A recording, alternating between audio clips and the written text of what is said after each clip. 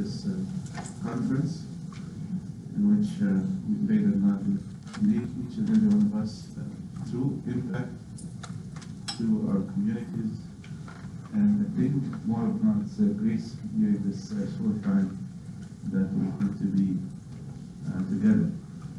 And I do thank our beloved father, His Grace Bishop Yusuf, who's a great role model to everyone, not only in the Southern Diocese, but throughout North America and beyond, throughout entire lands of migration.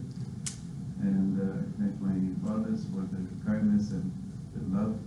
They have Matthew, thank you so much for being here. And I look forward to spend some quality time with you in our upcoming 4 sessions that I'm going to be speaking. His Grace is going to be speaking about 1 session, so you have a total of 5 sessions, 4 today and only 1 tomorrow. So that's why I said last night, you're going to die tomorrow. Hearing all these talks, by the end of it, you're just going to be so dizzy and you want to number things. Here we go anyways. Usually I like to start by something light and hopefully a little bit funny, just to get us in the mood. I know just had beans for breakfast, so it might be a little bit heavy, but hopefully we'll try our best to keep you as awake and entertained as I possibly can. Can't promise. Feel free to take a nap in the middle of the talk. I don't get offended in any way. I know how tough it is, and there's no worry. Every culture deals with marriage in a different way, and there are some cultures back in the day used to have matchmakers.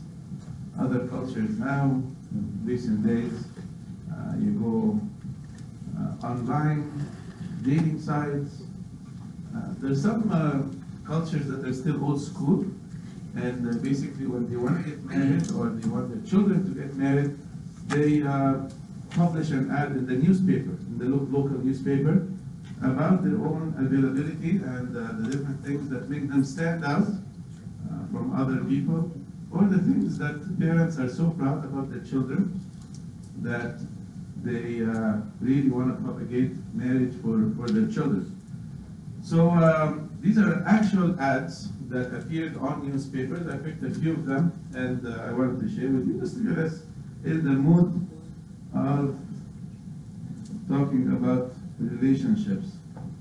Here's the first one. It says, wanted bride for Bahubali. 36-year-old warrior and military leader from a respectable nomad family. He's 6'2", so he's tall, extremely well built, and will help with heavy household chores. He also climbs mountains whenever he spots something. He did it 15 years. So again, if you really want a strong man that's able to help with household chores, that's the man for you.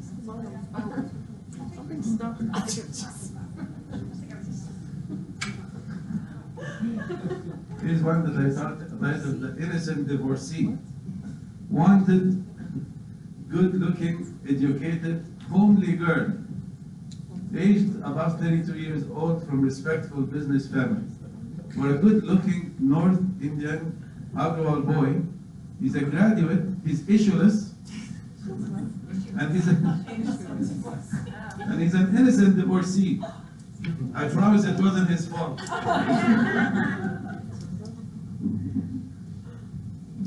His birthday is in December 67, and he's only 5 feet and 4 inches. Well settled in family business and shit now. Here's an ad for a good young lady, except she can't wear any jeans outside the house. I want a girl with no drinks. If she wants, she can wear jeans inside the house, but while stepping out of the house, she should give respect to our caste. What? So,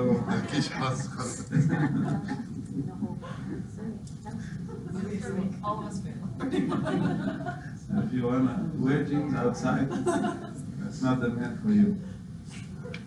This could have been your colleague at school or in college. The Sunni Muslim. Parents invite correspondence for their beautiful US-born daughter. You see, that's an advantage. So if you have an American passport, that's an advantage. So 27, she's an electrical engineer. She's fair, she's slim, she's 5 feet 6 inches, and wears hijab from professional Indo-Paki origin. So not just any hijab, it's a professional hijab. So even though she's born in America, yet she hasn't forgotten her roots. This one I call the gold digger. He's 20 years old, honest, alone, educated, jobless, very poor. Male looking for a very rich bride. I like this. He's very honest. From any country, so it doesn't discriminate. Who will be able to help financially. She could be divorced, she could be a widow, or a disabled. Or dead. Also welcome. So as long as you have money, he doesn't care. He'll marry you. I call this matrimony in love. Why marry just one son if you can marry all of them at the same time?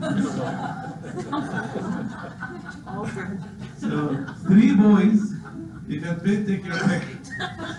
The first one is 29 years old, is only 5'4". The second one is 25, is 5'6". And then the third one is 22, might as well, if we can put it on a hat, just might as well marry all 3 of them. It's 5'5". All graduates, separate businesses, own houses, seek a beautiful, educated girl, and then you can... All of them? They want the same girl. leave for work. They can say. This is the worst one. I call it no words, it's curable. So sincere, spiritual, caring, life partner or companion for 32 years, handsome, affectionate, caring boy. Sexually unfit. Due to stress of previous divorce, but in brackets it's curable. So, only son, salary, a lot, and I mean, if you don't mind that. He probably doesn't. This one I call Ebenezer Scrooge. He's handsome, fitness conscious widower. He's 48 years old and is 1.68 meters. Don't worry, even though he's like 47, but he looks only 40, so he looks much younger than what he actually is. He's a multi-millionaire. Settled business in Mumbai, seeks affair, so someone who's like light skin. Beautiful, cultured life partner. Between brackets, no dowry. If you're in it for the money, don't even apply. Right? Like he's a multi-millionaire at least. Like, he doesn't want to pay any money for the lady too. So no gifts, no ring, nothing. Just you can enjoy life with a multi-millionaire.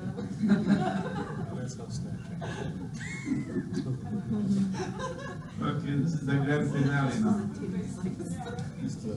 The grand finale. I keep this one for last. The bitter pair.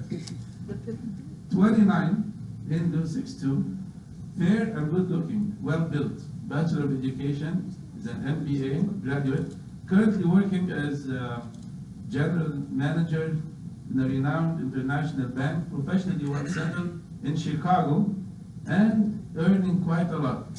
Owns a house. All this, and my stupid son has got neither the charm nor the smartness to figure out a woman and convince her to marry him.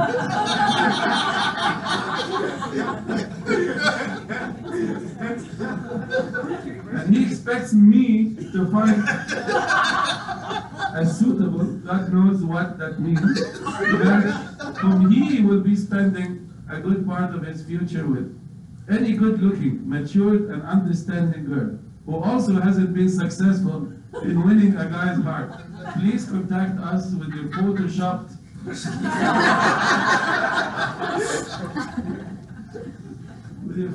portrait.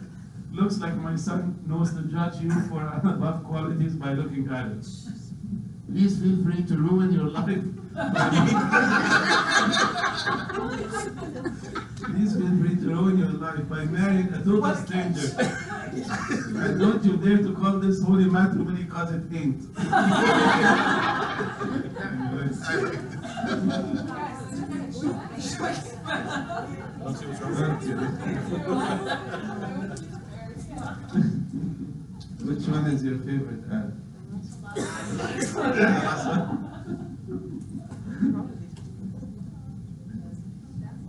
Oh my goodness. Okay. So, let's get a little bit serious now.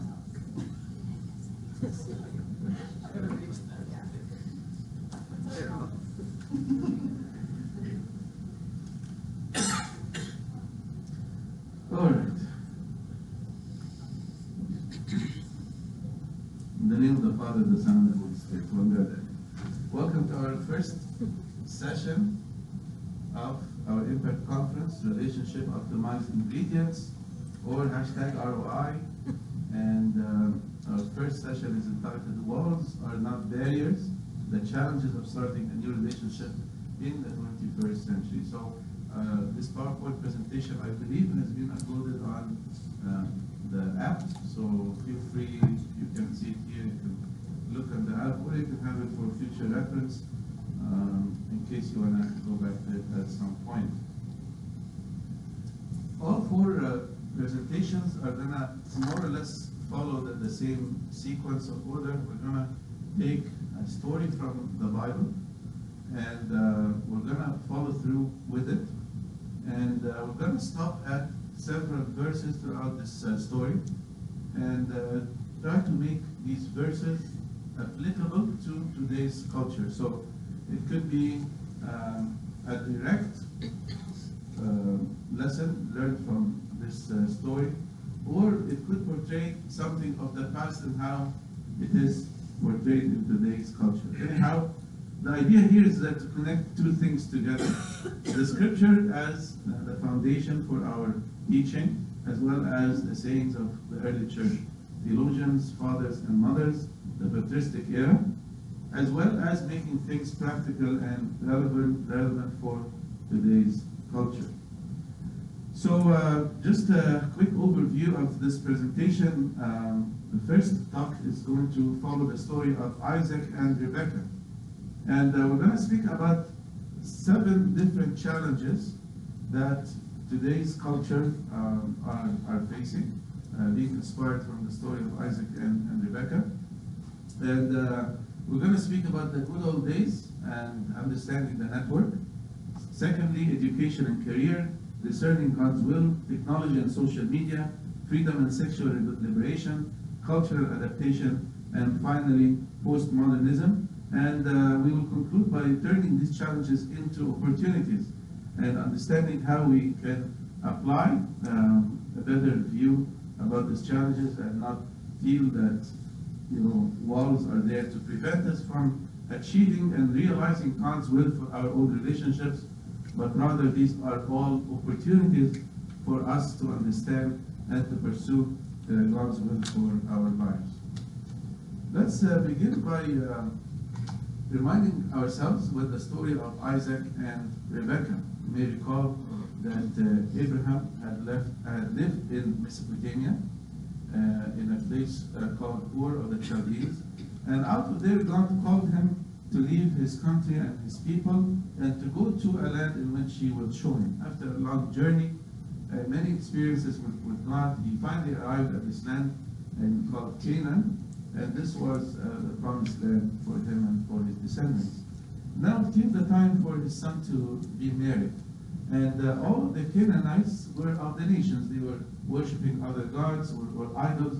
And he wanted to find a bride for his son from his own land, so that he would be connected with the people there, and that they would worship the same God, and that woman would be someone that he might be related to, or someone that his son Isaac would connect with. So he brought his servant, and he asked him to go up to Ur of the Chaldees, up to Mesopotamia, back again, and to find for his son a wife there. Now it wasn't an easy task under any circumstance, because he would just show up to this land. He doesn't know anyone, and he would just basically be looking around and speaking with people. Where am I going to find a beautiful bride for this master whose name is Isaac. So I told him, what if I can't find a bride? And even if I find one, will she be willing to come and move back with me to Canaan? So Abraham basically just told him, do your best. And if it's God's will, and I know that God will send his angel before you to show you whom he has in mind for my son Isaac. And then if you don't find a wife, or she's not willing to move back with you, then you are released of this oath that you have taken with me. So let's begin the story here in Genesis 24, 1 to 4. And the story starts with, now Abraham was old, well advanced in age. And the Lord had blessed Abraham in all things. So Abraham said to the oldest servant of his house, who ruled over all that he had, please put your hand under my thigh, and I will make you swear by the Lord, the God of heaven and the God of the earth, that you will not take a wife for my son from the daughters of the Canaanites, among whom I dwell. But you shall go to my country and to my family, and take a wife for my son Isaac. Now, this is the story of the good old days where, not just very old days, but maybe until a generation ago, maybe the generation of our parents, where people needed to marry from the network. The network means that it's someone that you are related to, you are connected to, or at least someone that you can ask about. Like when we bring home someone who's a complete stranger, and the parents struggle, and they say, we don't know who that person is. It could be a criminal, it could be a creepy person, he's unknown to us. We don't know his parents, we don't know who to ask about, because quite often you see that parents want to check on that person. Quite often we receive a call, let's say, from someone from out of town, because the priest is usually that common person who knows the congregation. They say, I want to check up on this person, because it's like a reference check. It's almost like a job application, and you have to call the references, and then they say, oh, that person is a member of your congregation, and you know, how is he proposing, or he wants to propose to my daughter, and I need to get like a reference check, and I say, sorry, my beautiful young mom or dad, I don't give any reference without the consent of the person. Someone has to call him or her and have to ask me to speak about him, because just like you can't call your doctor and say, I want to get a full medical report about this person or that person, you can't just do it. And they usually get upset with me because I don't speak about it. But again, that's part of the old mentality or concept that we need reference checks, because we need this person to be part of the network. Oh, this person lives in this village or this city or this town, and I know their neighbors, I know their parents, I know their family. So a part of the good old days was that everyone needed to be connected to that web or that network, and this somehow comforted people that they are okay and they are fit for their children. Unfortunately, this is not the case anymore. In part of my research, which I've done on cross-cultural marriages and writing my dissertation, one of the couples who was of like a North American descent, not necessarily a Middle Eastern descent, was a convert to the church. He said that this was probably one of the biggest challenges to him entering into the community or the Coptic community, because he did not belong to that network. And the parents had no one to ask about and to get this reference, and it took them a really long time to kind of accept him into the family, or accept the fact that he was dating their daughter. And he said, or he commented about this concept of the network, meaning that he's not someone's cousin or someone's relative, in which case the parents could easily ask about his family line. So I think in our generation now, this is the first challenge that we have to think about concerning that person that I want to connect with. Who is he or she? How are we to guarantee that they are a good person or a rightful person for me? Many of the ways that people used to connect in the past was through a middle person, or someone who knew both parties or through a friend. Now also in my research, it shows that people are changing trends now. It used to be that people know each other, let's say, from church, or from the same community, or through a mutual relative. But now with the explosion, of course, of the new age, and people are not just meeting each other in the church, but they are meeting each other at school, at work, over the web, again through mutual friends which are not necessarily of Coptic descent, etc. And comes the question of compatibility. And apart also of my research, and you can go back to my dissertation if you want, it's online, specifically concerning cross-cultural marriages. And one of, like, all of the people that I have interviewed said that being a Christian was one of the non-negotiables, but not necessarily of Coptic Orthodox descent. Some of the Copts that I've interviewed did get married in the Coptic church. Others found it a bit difficult to connect with the Coptic community, and thus left the Coptic church, unfortunately. And this is like crossroads for every person, because the Coptic church only marries couples who are of the same ethnicity, of the same religion and of the same denomination. And that's why, thanks be to God, that all throughout the West now, North America, and definitely His grace on the Yusuf is a leader. We're starting now to see how we can incorporate different ethnicities and cultures into the Coptic church, and try really to understand what is essential for our faith and what is more culturally based. And this is still an ongoing initiative, and we're playing more and more. So the first challenge that we have here, again, is the whole concept of traveling, choosing a partner for that person who is going to be a fit, making sure that they are of the same faith or religion, which is more and more now becoming a challenge in our culture, especially in North America. But we insist as a Coptic community that even though a person might be of another ethnic background or denominational background, that they are still part of the Orthodox Church, so that they can enjoy the rich faith and traditions. St. John Chrysostom has a beautiful saying that I actually quoted in my dissertation. He said, when your daughter is to be married, don't look for how much money a man has. Don't worry about his nationality or his family's social position. All these things are superfluous. Look instead for piety, gentleness, wisdom, and the fear of the Lord, if you want your daughter to be happy. So it's a beautiful quote from a great father, lived in the 5th and 6th centuries.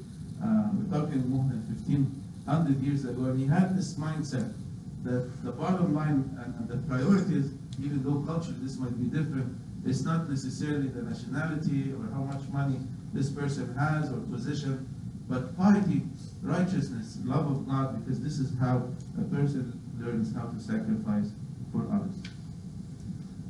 Our second challenge that we face today is education and career. Go back to the story of Isaac and Rebekah, verse 5, it says, and the servant said to him, perhaps the woman will not be willing to follow me to this land. Must I take your son back to the land from which you came?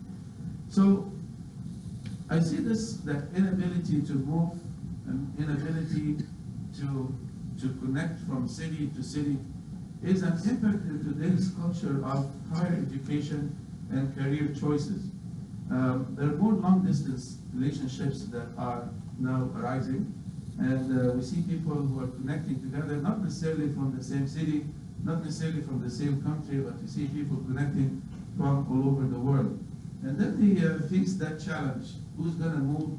And I'm comfortable where I am. I'm comfortable where I am. And I'm not very happy to say that most of the time people end up moving to the south from the north, and they say it's too cold in the north. And not that I'm bitter about it, maybe a little bit about it, because I lose a lot of my children, but I get to see them, and we still stay in touch. But more and more, the age for marriage now is like becoming later. due to education, due to career choices. People are extremely busy building their career, and rightfully so. People move for school, for college, for higher education, for postgraduate studies, and that takes up a lot of time. And in the meantime, they are thinking, because they are being exposed to a lot of people, they are thinking about mental compatibility, spiritual compatibility. They're thinking about finding someone that they may connect with.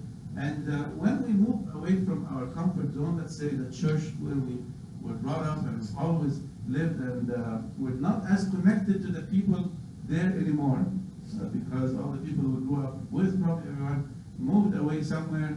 And then because we're transit in so many different cities and people are moving all the time, we find that we're not really connecting with a specific congregation or making new friends, and it becomes more difficult because in our mind, oh, all of these people have been friends forever, and I'm just coming in, I'm trying to penetrate this solid group, and it's really difficult for people to integrate with them. So more and more today, we see people who are very lost in the middle between their hometown and between the city where they studied or went to college and between where they end up finding a job.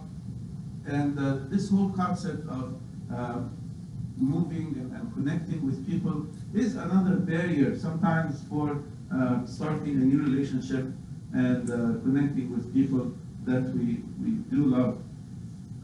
There's also that pressure from the family and the community. And I can't tell you how many people like really hate it when their parents come up to them, or sometimes clergy, or sometimes friends, and they say, why aren't you married yet? Come on, how old are you again? And like, most of your friends are already in relationships, and you're not. And there's so much social pressure on people today, and it's like I'm trying, like it's not that I'm opposed to it, like it's just, not just the idea of just getting married to the first guy or the first lady who knock on the door. It's a matter of finding the right person. And by the way, the pressure doesn't just end at marriage, because once you're married and where are the kids? It's been 2 years already. Is there anything wrong? You want us to? You want to see a doctor?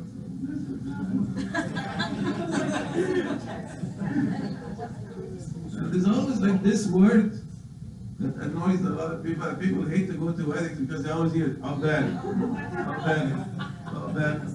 And it's like there's always Abdal something, like hoping for something to happen, like Abdal Shahada should be graduated, Abdal to get married, and then Abdal have kids, and then Abdal the kids graduate, and then it's like the next level. Guys are excited. It's okay, I get it already. It's fine. We're praying for God's will, but no pressure. Unfortunately, some of the times this ends up in people settling and making bad decisions for the future partner. But it's really important to understand that God has a plan, and I have to be content with where I am now. And then along that journey, along that way, God will show me His will. Then we continue with the story of Isaac and Rebekah. We say, the Lord God of heaven, who took me from my father's house and from the land of my family, and who spoke to me and swore to me, saying, to your descendants I give this land. He will send his angel before you, and you shall take a wife for my son from there. And here's the idea of divine intervention and discerning God's will. He will send his angel before you to find the right partner and spouse for my son. And it's not an easy thing to discern God's will in our lives. And of course, when we speak about God's will, this is a topic on its own, but in summary, there are 3 levels of God's will. We have to understand that God has a universal will. A will for the world, a will for the vegetation and the creation, and there's so many verses that speak about that general God's will. But also, there's a will for a specific community, like for a church community or for a family. And then there's God's will for me personally. an individual will. The bottom line is that the scripture says that this is the will of God, your sanctification. So when we want to understand God's will, again, He will send His angel before. It means that God will prepare the way. So what does that mean? Do I have to do anything, or is it just God's revelation? No, we do our part. We have to do our part. And when we speak about Boaz and Ruth, we're going to speak a little bit more about that synergy and connection between my part and God's part. Do not be conformed to this world, but be transformed by the renewing of your mind, that you may prove what is that good and acceptable and perfect will of God. So Paul here in Romans 12:2, he points out for us that there are three levels of God's will: the good, the acceptable, and the perfect. The good means the fair or valuable or that of benefit. There are certain areas in my life when I need God's good will.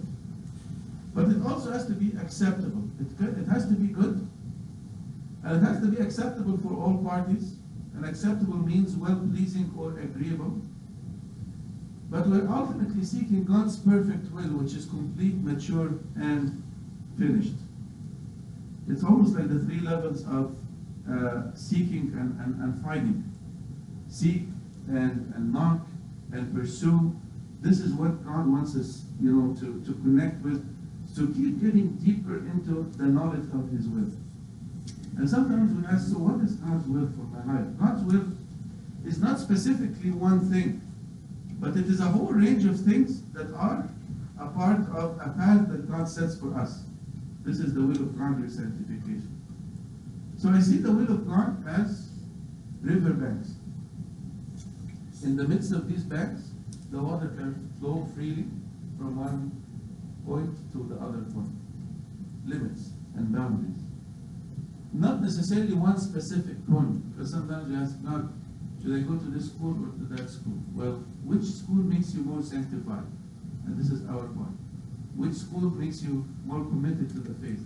Which partner in life is going to be of a better impact on you spiritually, but also in other areas of your life? So the will of God, again, is where the water flows freely. If the water gets beyond the banks, it creates a flood and a lot of damage. But as long as it's within these boundaries, then it is the good, the acceptable, and the perfect will of God. So how do we discern God's will? Definitely spiritual maturity. Finding good means to continue growing. Where I was when I was a child is not the same as when I'm youth or young adult or older in later parts of my life. I gain wisdom and I gain maturity, and I understand my freedom in Christ to choose the right decision, to make the right decision for my career and my future. But also very important to seek counsel. And many of our fathers in the wilderness, they say that the person who is without counsel will fall like the autumn leaves. In the change of season, you find all of these leaves falling from the trees. We will fall, and it's really important to commit to that spiritual walk of counseling, having a confession father, having a spiritual guide, and someone who can make me or help me make the right decisions, one day at a time. Because sometimes God's will is not revealed to us all at once, but it is revealed in different segments. Sometimes we're eager to know God's master plan for our entire lives, but God wants us to trust Him each day at a time. And I want to make decisions, good decisions today, in every little circumstance, in every little encounter with someone else. And also I need to learn from my previous mistakes. And God is not going to judge us for our sins. He's going to judge us why we have not repented and returned truly to Him. So it's really important to have the integrity to make a U-turn and to say, I've done a mistake. We need to trust, ultimately, that God has our best interest in mind. For I know the thoughts that I think towards you, says the Lord, thoughts of peace and not of evil, to give you a future and a hope. God is on our side. We are not His enemy, and He's not our enemy. And when we partner with God, He reveals to us His will every single day. And I love this little quote that says, I don't know what my future holds, but I know who holds my future. So the servant is being directed, and a prayer by Abraham that God would send his angel before him to guide him to the right person. Finding the one. Finding the one. And that reminds me of Frozen. You know which song I'm thinking about? Which one? What if I find the one? Right? Finding the one. Then he said, O Lord God of my master Abraham, please give me success this day, and show kindness to my master Abraham. Behold, here I stand by the well of water, and the daughters of the men of the city are coming out to draw water. Now let it be that the young woman to whom I say, please let down your pitcher that I may drink, and she says, drink, and I will also give your camels a drink. Let her be the one you have appointed for your servant Isaac, and by this I will know that you have shown kindness to my master. There's a big difference between how people connected back in the day and how people do connect now. And as you see in the model here of Isaac finding a bride, the servant would go to the well, and he would randomly ask one of the people, of the ladies there at the well, to give him a drink, and let him and all of the camels drink. And if she says, sure, I'll give you a drink, and I'll let all your camels drink as much as they want, then she would be the one. And things have drastically changed, I mean, in terms of technology and social media. The challenge between then and now is that even though, like, I'm not even going to speak about, God knows, 2,000 years before Christ, the time of Abraham. I'm just going to speak about a generation ago, and people got very much connected to each other. Last night we were speaking about the love languages, and it seems that, okay, gifts are not important, and dowries are not important from today's ads and all of these things. But it seems what people are yearning for now is time. Not FaceTime, but like one-on-one time. People connecting together, not over a phone and not over any sorts of like iPad or iPod or laptop, but quality time that people do spend together. Family time is very important. A generation ago, and it seems that now people may have 1,000 different friends, quote-unquote friends, on Facebook or different kinds of social media. Yet everyone is feeling extremely lonely, and everyone is feeling isolated because they don't have that special connection with a certain group of people. And people more now are trying to connect with different people, but everyone is busy and everyone has their own life, and work takes you from morning until 5, 6, 7 p.m., 5 or 6, sometimes 7 days a week, and people don't have time to make that connection. And I find that this is one of the bigger challenges of our generation, for people to kind of meet each other and be willing to sacrifice their valuable time to connect with one another. And if you think it's bad now, it's gonna get worse in the next generation. And the next generation are gonna look back in 20 years and say, oh, our parents used to FaceTime each other on the phone, and they used to email each other and text message one another. Have you heard of something called augmented reality that's coming in? Like, I'm not a technology person by any means, so I think you'll get to know that.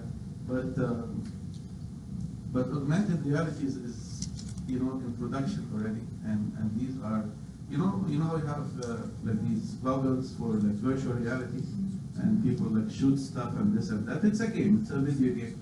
So that's actually gonna expand and become people's lives. Augmented reality is that you can alter your perception of life. So we can be sitting in the same room, but people are going to be wearing these goggles, and so then it's going to be these eyeglasses, and then it's going to be contact lenses, where people can just stick in their eyes, and basically they could be seeing things that none of us is seeing. They could be in another completely virtual world, and they could see different people there and connect with them and communicate with them, and they will be completely like out in the blue.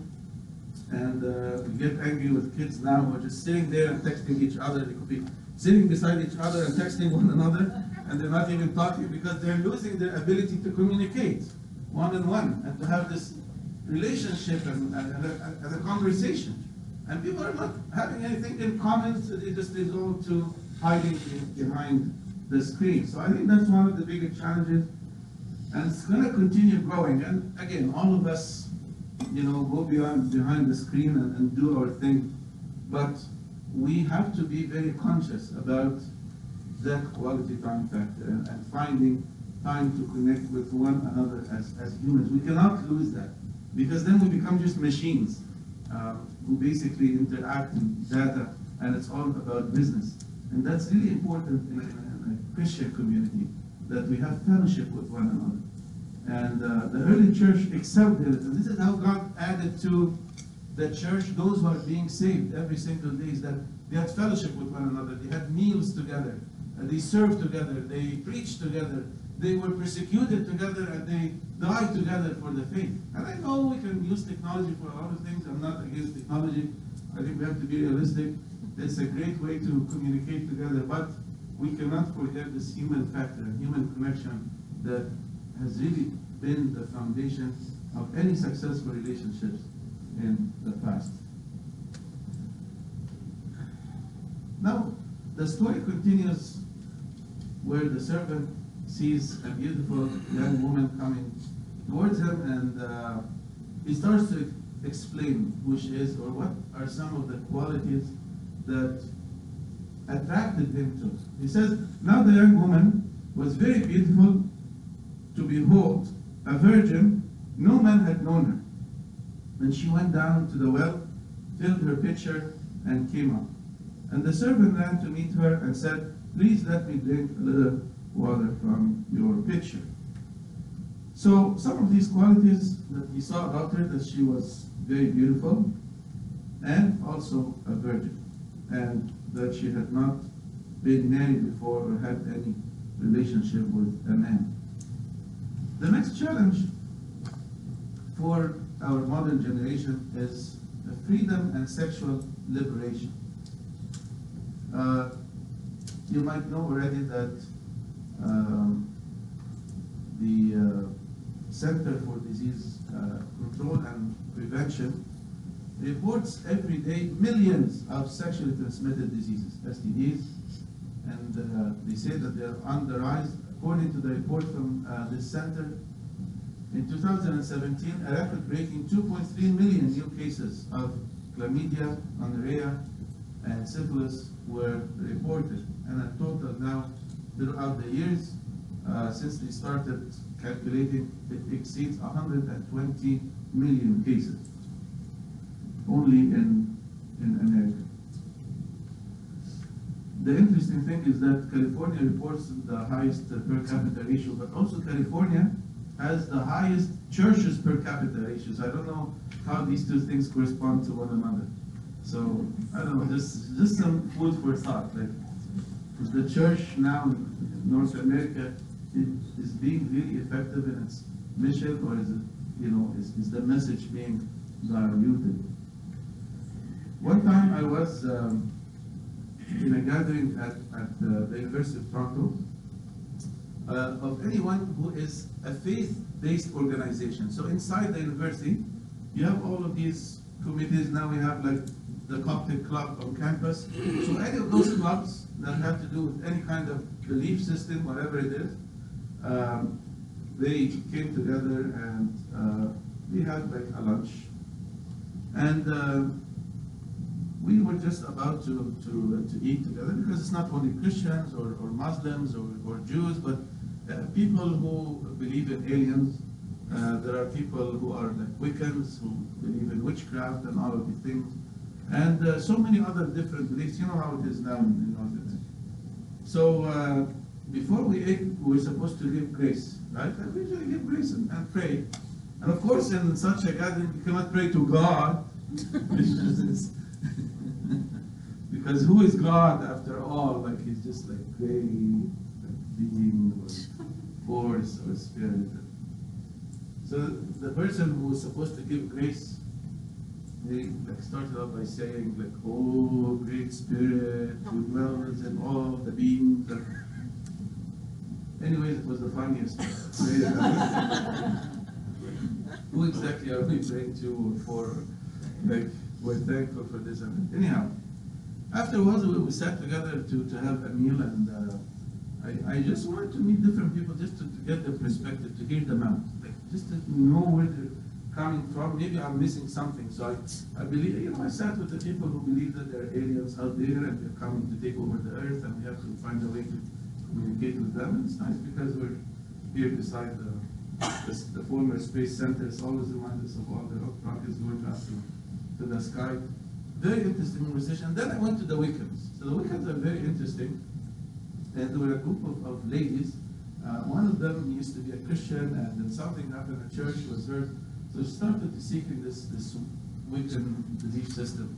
And one of the things that she actually said, I said, "What is your creed? Like, what do you believe in?" So she recited this creed, which is in Old English, and said that, "And harm none, do what you will." It's old-fashioned language for as long as you aren't harming anyone, do as you wish. So there are no rules and no boundaries, no moral commitments. Like some of the Wiccan creeds, they do spells against people and they believe in witchcrafts and all of these things.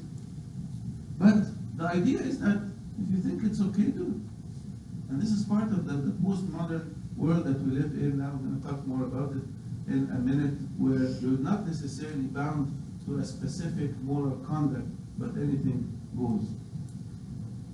We're living now more and more in a culture that devalues celibacy, virginity, purity, and waiting for marriage, and even it makes fun of people who are celibate or pursuing celibacy. And you have movies like The 40-Year-Old Virgin and all of these things which are satirical for wanting, you know, to break their virginity or their celibacy. Furthermore, there's an explosion, of course, of pornography. And someone said that pornography is the devil's cocaine for the mind. This is a book called Christian Dating in a Godless World.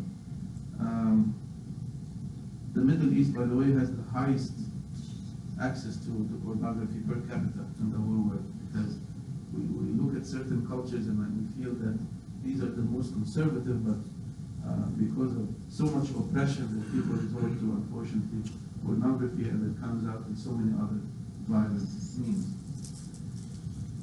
Now, when we speak about that, our church is very big on purity and celibacy and waiting for marriage, but it's a challenge. We're not going to undermine it because, again, as we were saying earlier, because of furthering our education and career options, people are getting married later on in life.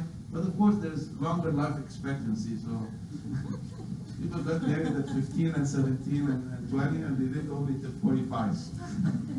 That's the part we always forget, right? But now people are getting married later in life, but also God gives everyone long health and long life. Good health and long life can be living, you know, much longer until 80s or 90s, or God knows. So definitely it's a challenge, and we have to commit by God's grace to pursue righteousness and purity. But also, we're going to talk about this in our next session, God willing. Never forget God's mercy and God's forgiveness, because even though we might have, you know, made some mistakes in the past, by God's grace, He renews our purity, and He renews us to return once more. And He will count those days as the times when we did not know any better, or the times when we were not as spiritually committed to the walk. And He is able to renew our purity one more time. And all of us together, we need to commit to knowing that our inside appearance, meaning our commitment to God and our spiritual walk, is much more important than just merely what is outward. Our next challenge is culture of generosity. And again, the story continues by saying, and when she had finished giving him a drink, she said, I will draw water for your camels also, until they have finished drinking.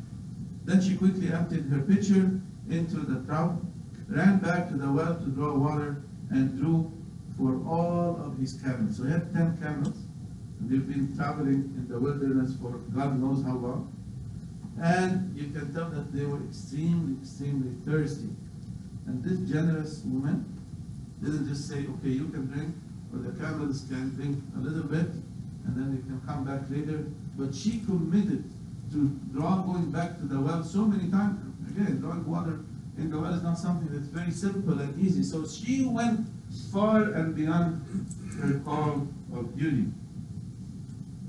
And here, the next challenge that we may face is cultural adaptation, understanding the culture that we live in. So for example, a Middle Eastern culture shows love by feeding you as much as they can in such a little time as you can, right? So if you ever go and visit Egypt and you go visit a family member, they have to prepare this huge table filled with like food that would like feed you for the next month, right? And you expect it to eat out of all of it. When I was ordained 19 years ago, and I was in my 40 days in the monastery. I was taking a walk in San Bishoy's monastery in Egypt, and back in the day I was like a thread, like a spaghetti. That was very tiny. And one of the monks saw me there. He said, Father, come here. I see you're newly ordained. Of course, I had no idea. It was just like a few days. He said, yeah, I just got ordained last week. He says, you look really thin. I said, yeah. I said, thank God, exercise and healthy. He's healthy. He said, okay, let me show you something. So he took me and he said, you see the church over there? I said, yeah, I see the church. He said, what's on top of the church? I said, there's a dome. He said, what's on top of the dome? He said, I told him a cross. He said, now that you're wearing the cross, you need the dome underneath to support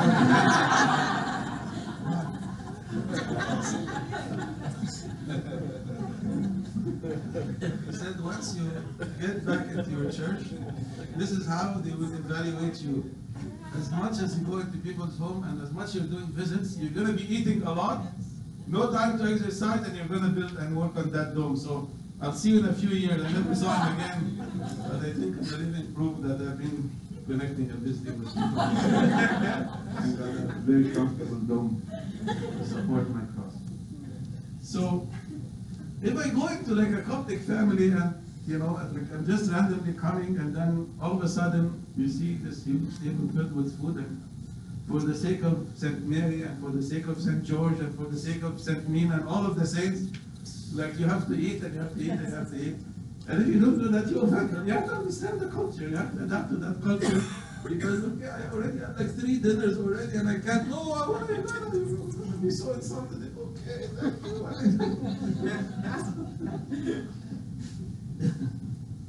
In a North American culture, it's different. I mean, you don't have to have a meal like every time you come. You have coffee or water. But if I go into a Coptic family, I say, just what do you want to drink or eat? I just want some water. He said, water? Why? We're not that stingy. Like, that has nothing to do with being stingy. It's just like I can. So again, as our community grows and flourishes in North America, it's really important to understand the land and its norms, how to deal with people. And this is one of the challenges for new relationships, is the whole idea, let's say, someone who's a new immigrant versus someone who has lived or was born in North America. It takes them time to speak the same language. And it's not only that spoken language, the English language, but the expressions and what they mean. Not everything is like literal. The customs of the people, what is appropriate and what is not appropriate.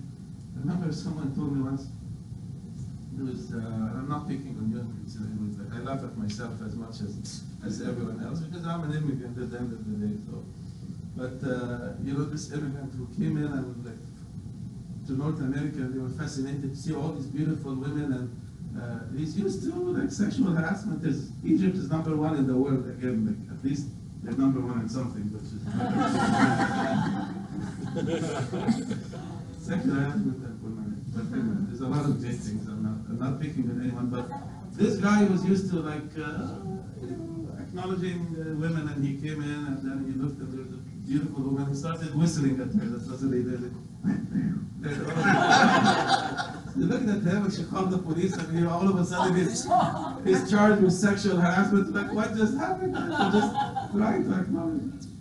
But it's important to adapt. I mean, for us as North Americans, let's say if we go to the Middle East or to the Far East or China, we also have to respect that culture.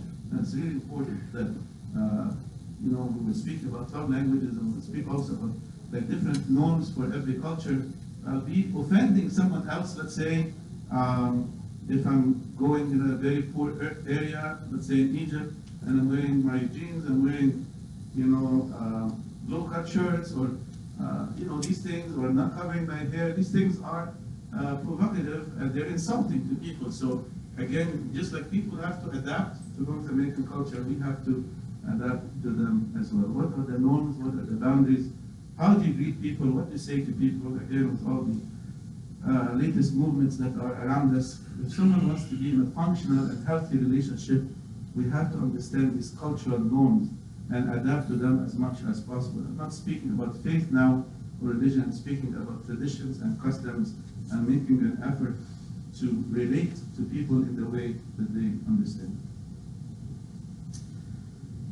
We're coming close to the end, so please hang in there. Are you still okay? You're with me? Okay, we're almost there. I'm going to ask you about all 7 of them at the end, so see which ones you remember. And you can cheat from that, it's okay. Then the man bowed down his head and worshipped the Lord. And he said, "Blessed be the Lord God of my master, Abraham, who has not forsaken his mercy and his truth towards my master. As for me being on the way, the Lord led me to the house of my master's brethren." So the young woman ran and told her mother's household these things. When the servant has found Rebecca, and she agreed to move back with him and to marry Isaac, the first thing that the servant did is that he bowed down his head and worshipped the Lord. And the challenge that we have in our generation, living now in a time called postmodernism, I'm sure you've heard this phrase evolve in different ways and times, but people don't necessarily acknowledge God for stuff that happens in our generation. It's just not part of our language. Like, let's say in our Coptic heritage, most of the time when we say something is going to happen, we say God willing. Except our children don't understand God willing, they say God willing means no. Right? When the parent speaks to their kids, it's like, yeah, we're going to do it, God willing. We say, does that mean no? Are we going to do it or aren't we going to do it? Yeah, God willing, we're going to do it, but like, just tell me yes or no. It's like, all right, like, shoo.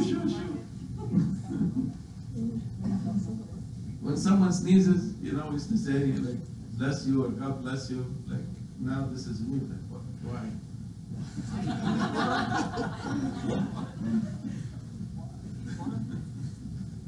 Why when I sneeze? I don't understand.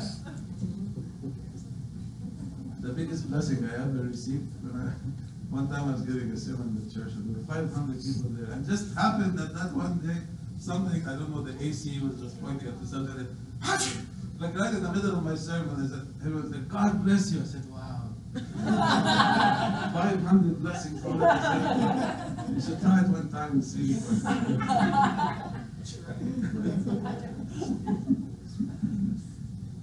So what is postmodernism anyways?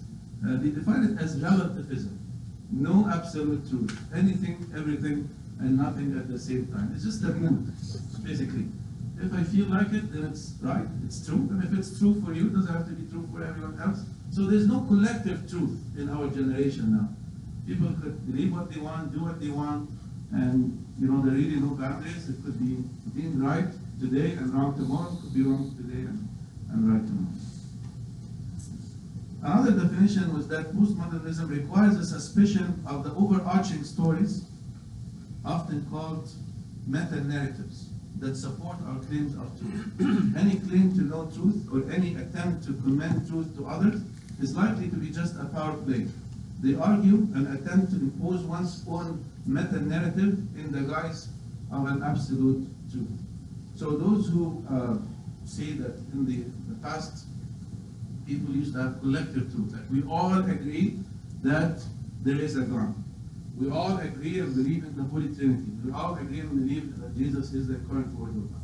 This doesn't exist anymore. Like, you can believe it, just don't impose your beliefs on me. I can believe whatever I want. Just don't preach at me and don't tell me what to do, what's right and what's wrong. I'm free to believe whatever I want. So we see in that challenge today that we need to turn these challenges into opportunities. And there's a real need now to make a conscious effort to understand North American cultures and embrace its positives. If we are going to nourish or flourish good habits, good relationships in the next generation, or in this generation, we need to feel comfortable at home, right here in North America. Not feel always that our home is somewhere else. We need to adapt to the good habits, and there are a lot of great things that people desire to be in North America. Like, go to any part of the world and they say, America is paradise, let's make America great again, and all these slogans, crazy things that you have here are not American, so I don't know.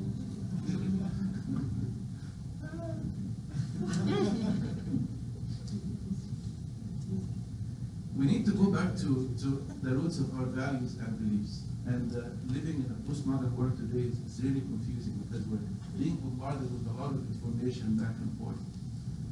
But we have to find out and go back to our core roots and core beliefs as a church community, as faithful believers, to see what is right for us. Because I cannot meet someone if I'm not confident in who I am. I cannot share that with someone else unless I'm really happy with where God is calling me to be.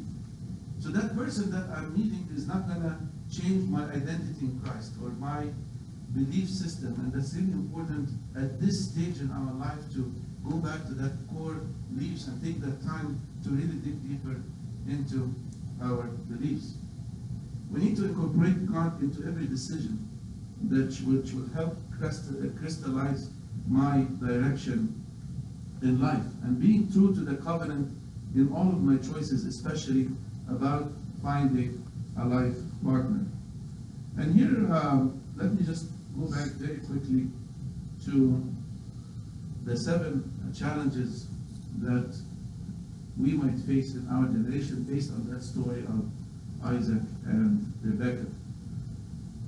Let's make sure that these walls are not barriers. These challenges are hindrances for us to be in a healthy relationship that honors God. Yes, challenges do exist, and we won't grow unless we know how to conquer these challenges and turn them into opportunities. About the network, yes, some of the relationships, we be with people that we can check or ask about, but sometimes these persons might not be from the network, and then what it is, what should we do? And it's really important to be patient. Doesn't mean that we should say no completely, but to reevaluate that person and take our time to make sure that they are willing to adapt to our fundamental beliefs. And probably there are a lot of great people wherever we live, whether they are in the church or other communities where we might exist. But the main thing is to network towards God. And we have a common goal in our relationship, because someone is completely godless, no matter how much they say, I want to really commit to the faith, it's not impossible, but let's say it's not probable that they can be at the same level of commitment to God. And set your priorities straight, because this person is going to be the father of your children, going to be the mother of your children. So that choice needs to be made with a lot of discernment and a lot of counseling, as we mentioned. Education and career, yes, it is a challenge, but also God can send the right person in the right time. We cannot be always closed-minded to say, when this happens or when that happens. If God sends the right person to me, I'm open to explore the probabilities or possibilities of pursuing a godly relationship with them. Discerning God's will is something that I have to take day by day. And again, we mentioned that God may reveal His big plan to us, but most probably God just reveals to us the next step. And then the next time, the next step, and then one step at a time. Because sometimes we sit there and we start daydreaming about the future and this and that and kids and a dog and a cat and a backyard and a barbecue, and I go into all these nitty-gritty details, but I just pray to God, just show me your will for today and for tomorrow, and He will take care of the rest. Technology, spoke about, yes, it's very important, but at the same time, very essential to establish this face-to-face relationships with people that we love. Freedom and sexual liberation, we said that God is calling us for holiness, but even if we made mistakes in the past, God is willing to take us in, forgive us, and to give us a new start. Cultural adaptation, again, understanding that this is our home now. We need to be comfortable right here, right now, in order to build healthy relationships. Postmodernism, we live in the world, but we are called to a higher living. May God bless us to truly conquer these challenges, turn them to opportunities, and make us a godly generation that honors Him in all of our relationships. And glory be to God forever.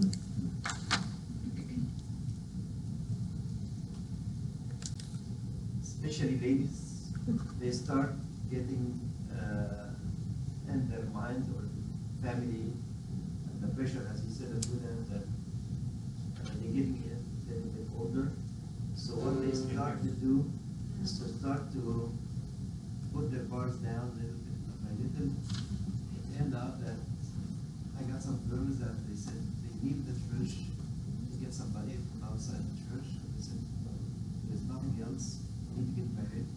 And I have no choice. And they start to go to the other side because of the pressure. And that's what we have. What do you think about that?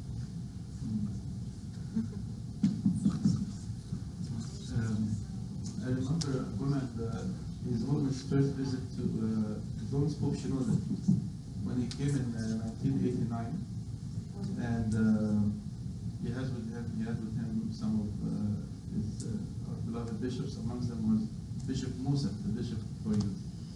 And Bishop Musa was recalling a story that happened during this visit. He said that he's always visited one of the churches, and then they asked him to have a youth meeting with Bishop Yusuf because he was the bishop of youth. So he said, okay, the youth can come down to the fellowship hall and I'll meet with them.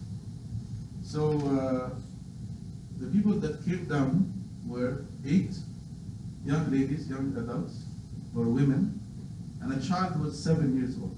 7-year-old. And then one of this is Amba Musa was recalling the story. And then the whole discussion about relationships and marriage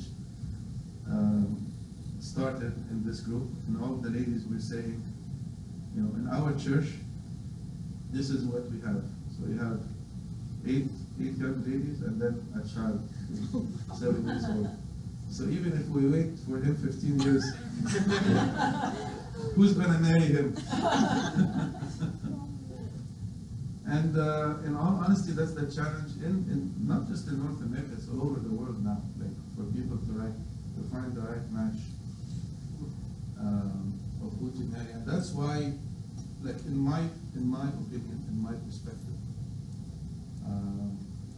we have to widen our search a little bit, because some of the congregations, you have 20 families, 30 families, 50 families, and even in bigger churches that have 500 families, or 1,000 families, also you can never find the exact match. Like people are not just desperate and want to get married, they want to get married to the right person, because this is the most important decision in life. Like a career you can change, a house you can sell it and buy another house, but when it comes to marriage, like you have expectations, like you have the mindset, especially in the Orthodox Church, that this is going to be a lifetime commitment.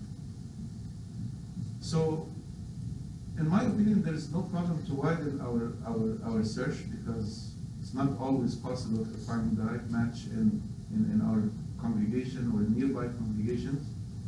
I mean, if we find it, that's great, but if you don't find it, you know, we have colleagues at work or people that we see in social functions, but there should be a priority in our mind about living a godly life. So it's not just finding someone who's nice and kind. There's a lot of people who are nice, quote unquote nice, right? But they're not godly. And that should be the cutoff, where my priority is to live a life of holiness. I want to give my children what my parents gave to me in terms of faith. And for us, faith is the most important thing, like our church and faith, most important in life, because it's being passed down through martyrdom and bloodshed. And the faith that was once and for all passed down to the saints too. And this unbroken chain for so many generations, I can come and all of a sudden break it. And this is what some people don't understand, especially living in a postmodern world again. A generation ago, faith and conduct was about us as a community. We belong to church, we belong to history, we have history, we have common ancestors, and we have things that unite us together, like martyrdom and all the things that we're very proud of now. What postmodernism has done is that it's isolated every person. Like if you have like a branch of like vines and grapes, okay, and you have all of them in the same area. Imagine taking just one of those grapes and isolating it, and then the grape says, I'm the most important part of all of this. You know? The rest of it doesn't matter. But the way we view it is that we are part of this vine. What gives us our strength is being collective presence and collective history, etc. So what you see now is that people are isolated. They don't really belong anywhere. They don't care to belong to a faith, to a religion, maybe they belong to an ideology or something that is virtual. So that person who is coming into my family, we have to be patient. We have to make sure that they will accept the faith. There is no compromise when it comes to faith. And as much as they can, over time, you know, they can grow into that faith at their own pace. But what Father Ilya is saying, some people are just giving up, they're settling, they're lowering the bar or the standards, and guess what? Who's going to pay at the end of the day? It's these people who make bad decisions. Because you might be infatuated today with the whole idea of a ring and a dress and planning for a wedding and this and that, just to get it on social media, right? We go like this.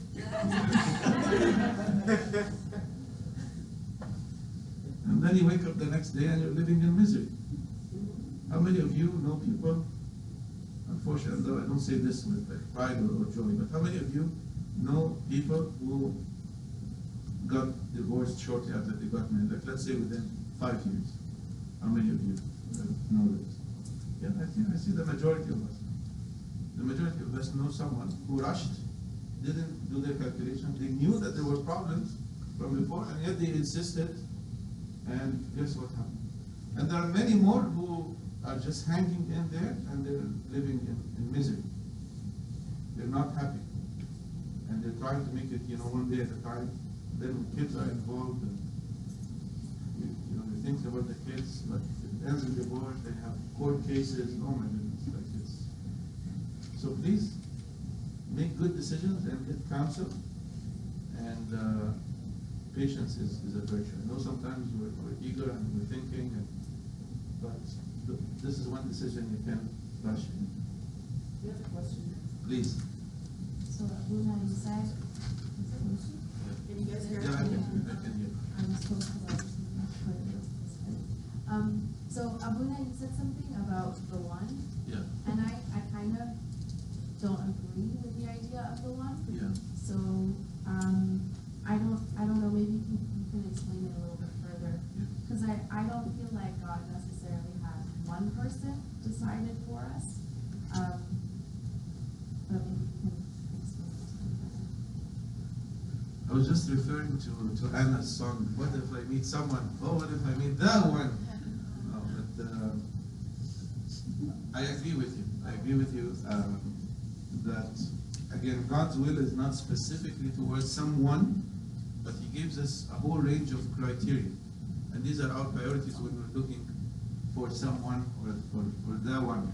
Like when I say the one, doesn't mean that this is the one appointed by God, but I'm saying that this is the one that God led me towards, like the person.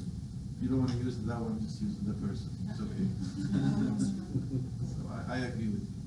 Another question? Yeah, I have a Please. question. Did you touch it? I can hear you. Touch it. We Okay, can hear you. I just was wondering about the statistics about cross-cultural marriages. What is the divorce rate of these ones? So the divorce rate in North America now is about 50%. Okay? There's one comedian in general. Yeah, not with Coptic families. No. I'm asking about the Coptic, like the Coptic and So there are no statistics that have taken into account like a qualitative research. What we say, quantitative. So quantity and quality. So I've done my research is quantitative. I did qualitative, which means you take a smaller sample and you interview them, one-on-one, and you take your time in the interview. And the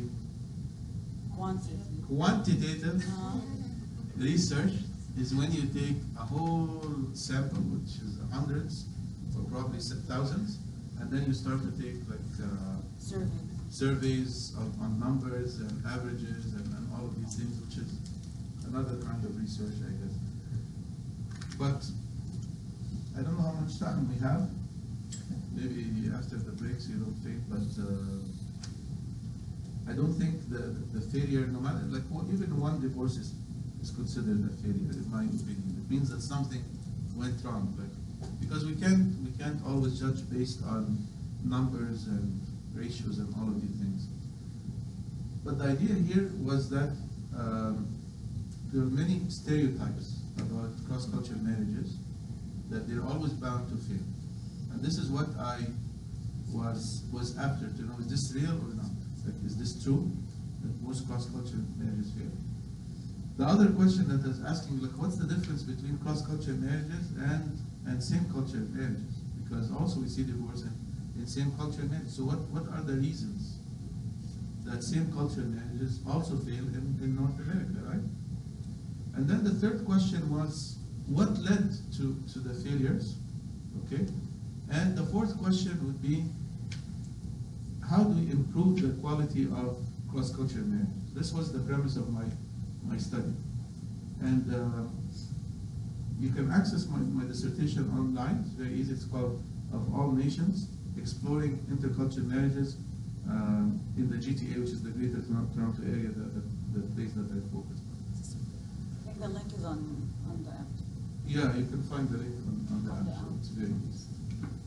The premise of it, or just the big summary, okay, after 3 years of research, basically I'll summarize it in 2 minutes, is to say that for any marriage, not just cross-cultural, but specifically for cross-cultural because it has lots of challenges, there has to be the work of 3 factors or 3 entities together. Number 1, the couple themselves have to put extra effort to ensure that they're compatible and they understand exactly what's the meaning of marriage, what they're getting themselves into.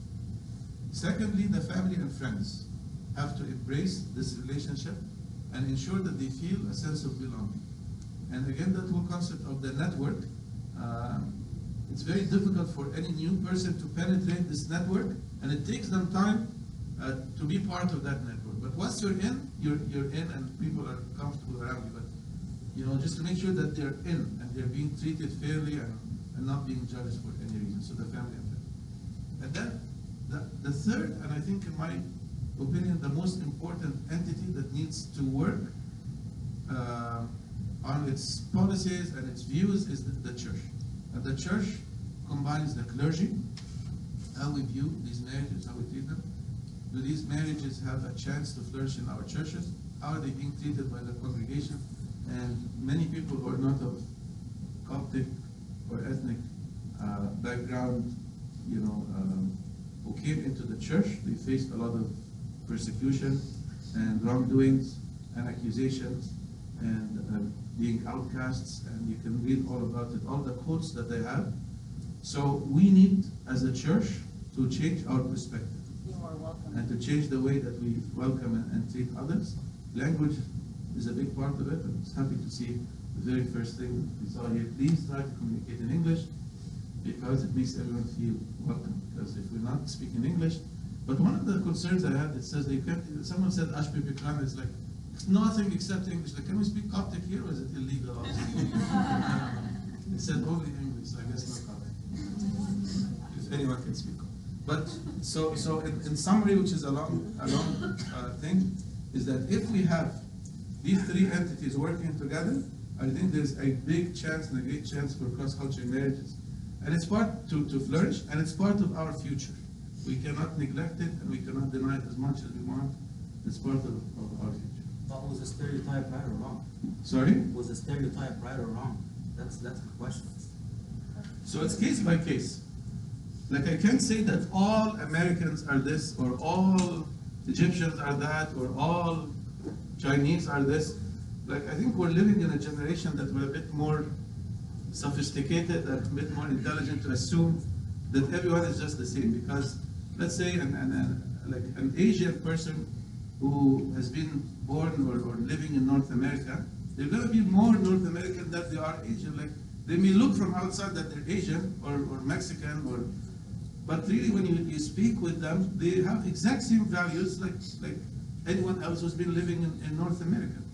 So I think it's a bit naive to say that the stereotypes are right or wrong. I think it's more now case by case. And also, the spouse who's, let's say, a new immigrant to North America, they're coming with these values. If they're gonna fail in their relationship with, that's my opinion, a Mexican or a Chinese or a white Caucasian, they might as well also fail in the relationship with a Copt who has been born and raised in North America. Yes. I don't think there's a big difference between these things, because you reflect the values of the land that you live in.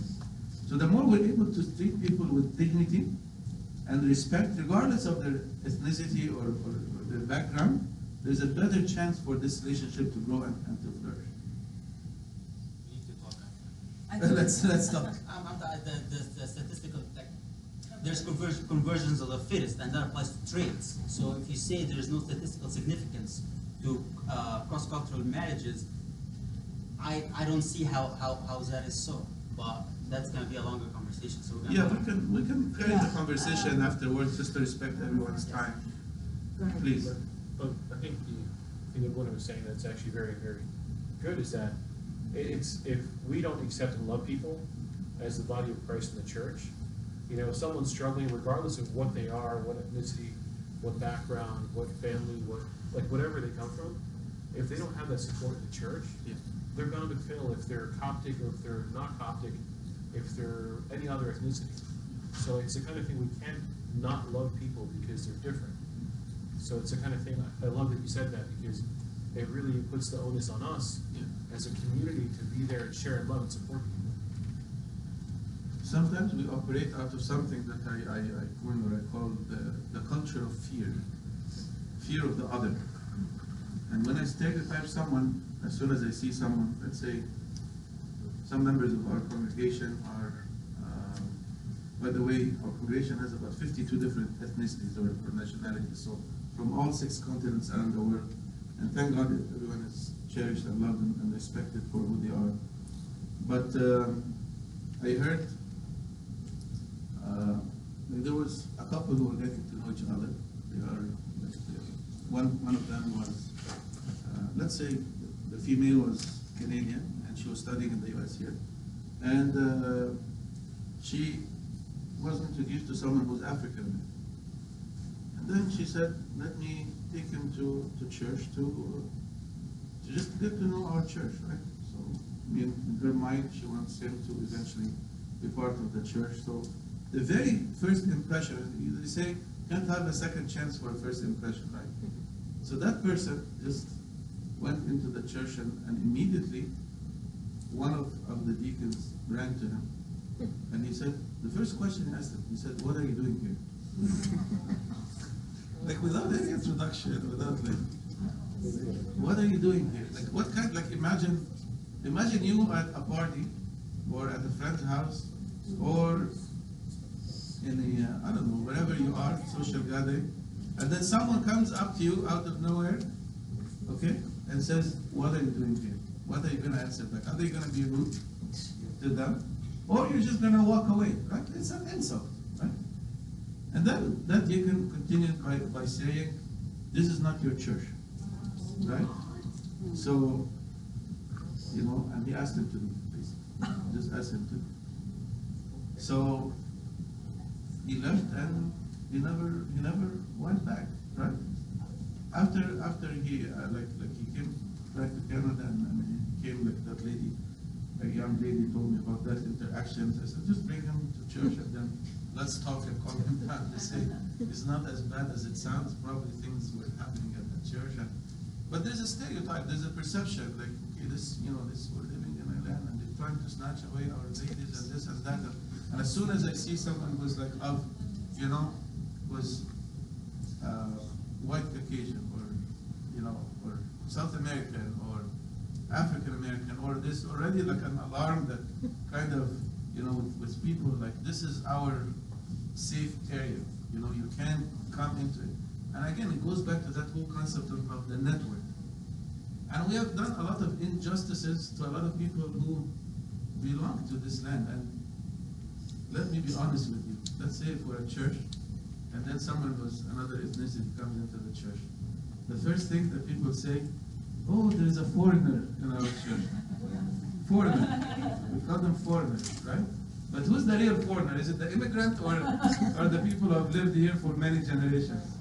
Like, we're the foreigners, not them. And subconsciously we try to protect ourselves by isolating ourselves from the outside culture because we feel it's safe. This is how it was in Egypt. You know, we have Islamic invasion around us and we need to protect our faith and they are there and we are here. And so it's still work in progress, by the way. Work in progress. And this is common with every first immigrant generation. Like the Asian immigrant generation are facing the exact same, or have faced the exact same thing. The European immigrants face the same thing.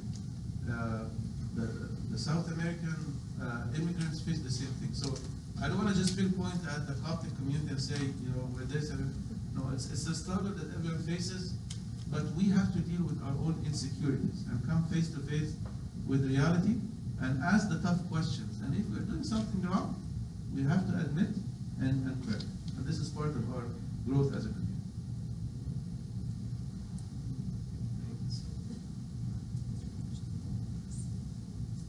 Okay. We see the story about Rebecca and Lazarus and how rigid the choice was. He's the man with the muscle and he's expecting the women to fill all of the things and feed all of them water all the camels, and they can store water in their hump and everything else. It was very rigid test. And I think we do the same thing right now. And I think there is rigidness in our faith and our church, and we don't accept it our brothers, Catholics or Protestant, and sisters in our churches. We don't acknowledge their marriage. And if one person was a Catholic, for example, I have the story from one of my friends, their son wanted to get married to a Catholic girl, and the church refused unless she get baptized. And he never came back to the church. He went and got married with her. And she was really believing in the Catholic faith, and she was willing to go and attend the Catholic church and be part of it, but she didn't want, she believed that she had baptized. And I think the rigidness, I think we need to deal with it. Thank you for this great question. I want to say that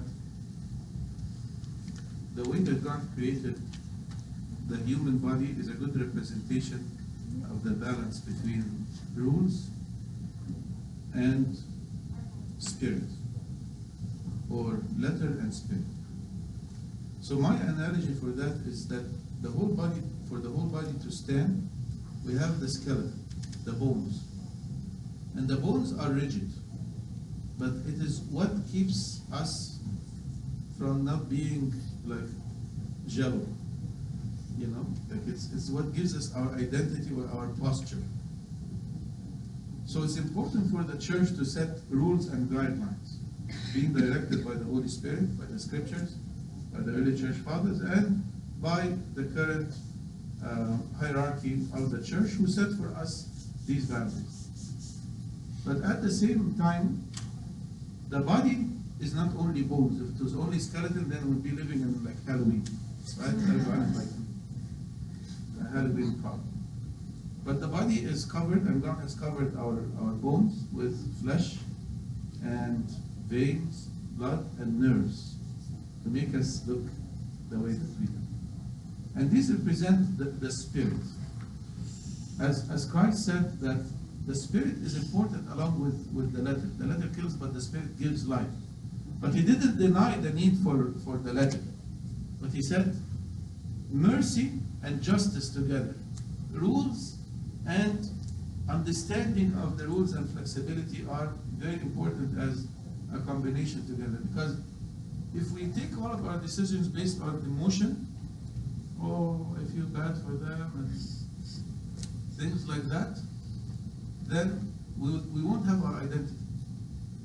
One of our fathers, the bishops, looked at me once and said, I would never put you on a committee that grants permission to remarry, because you will give permission to everyone who applies, because you feel bad for them. That's my lousy personality, but I know that this is true, like, because I'm more emotionally connected. If someone that comes to me, I feel bad for them, I said, okay, do what you want.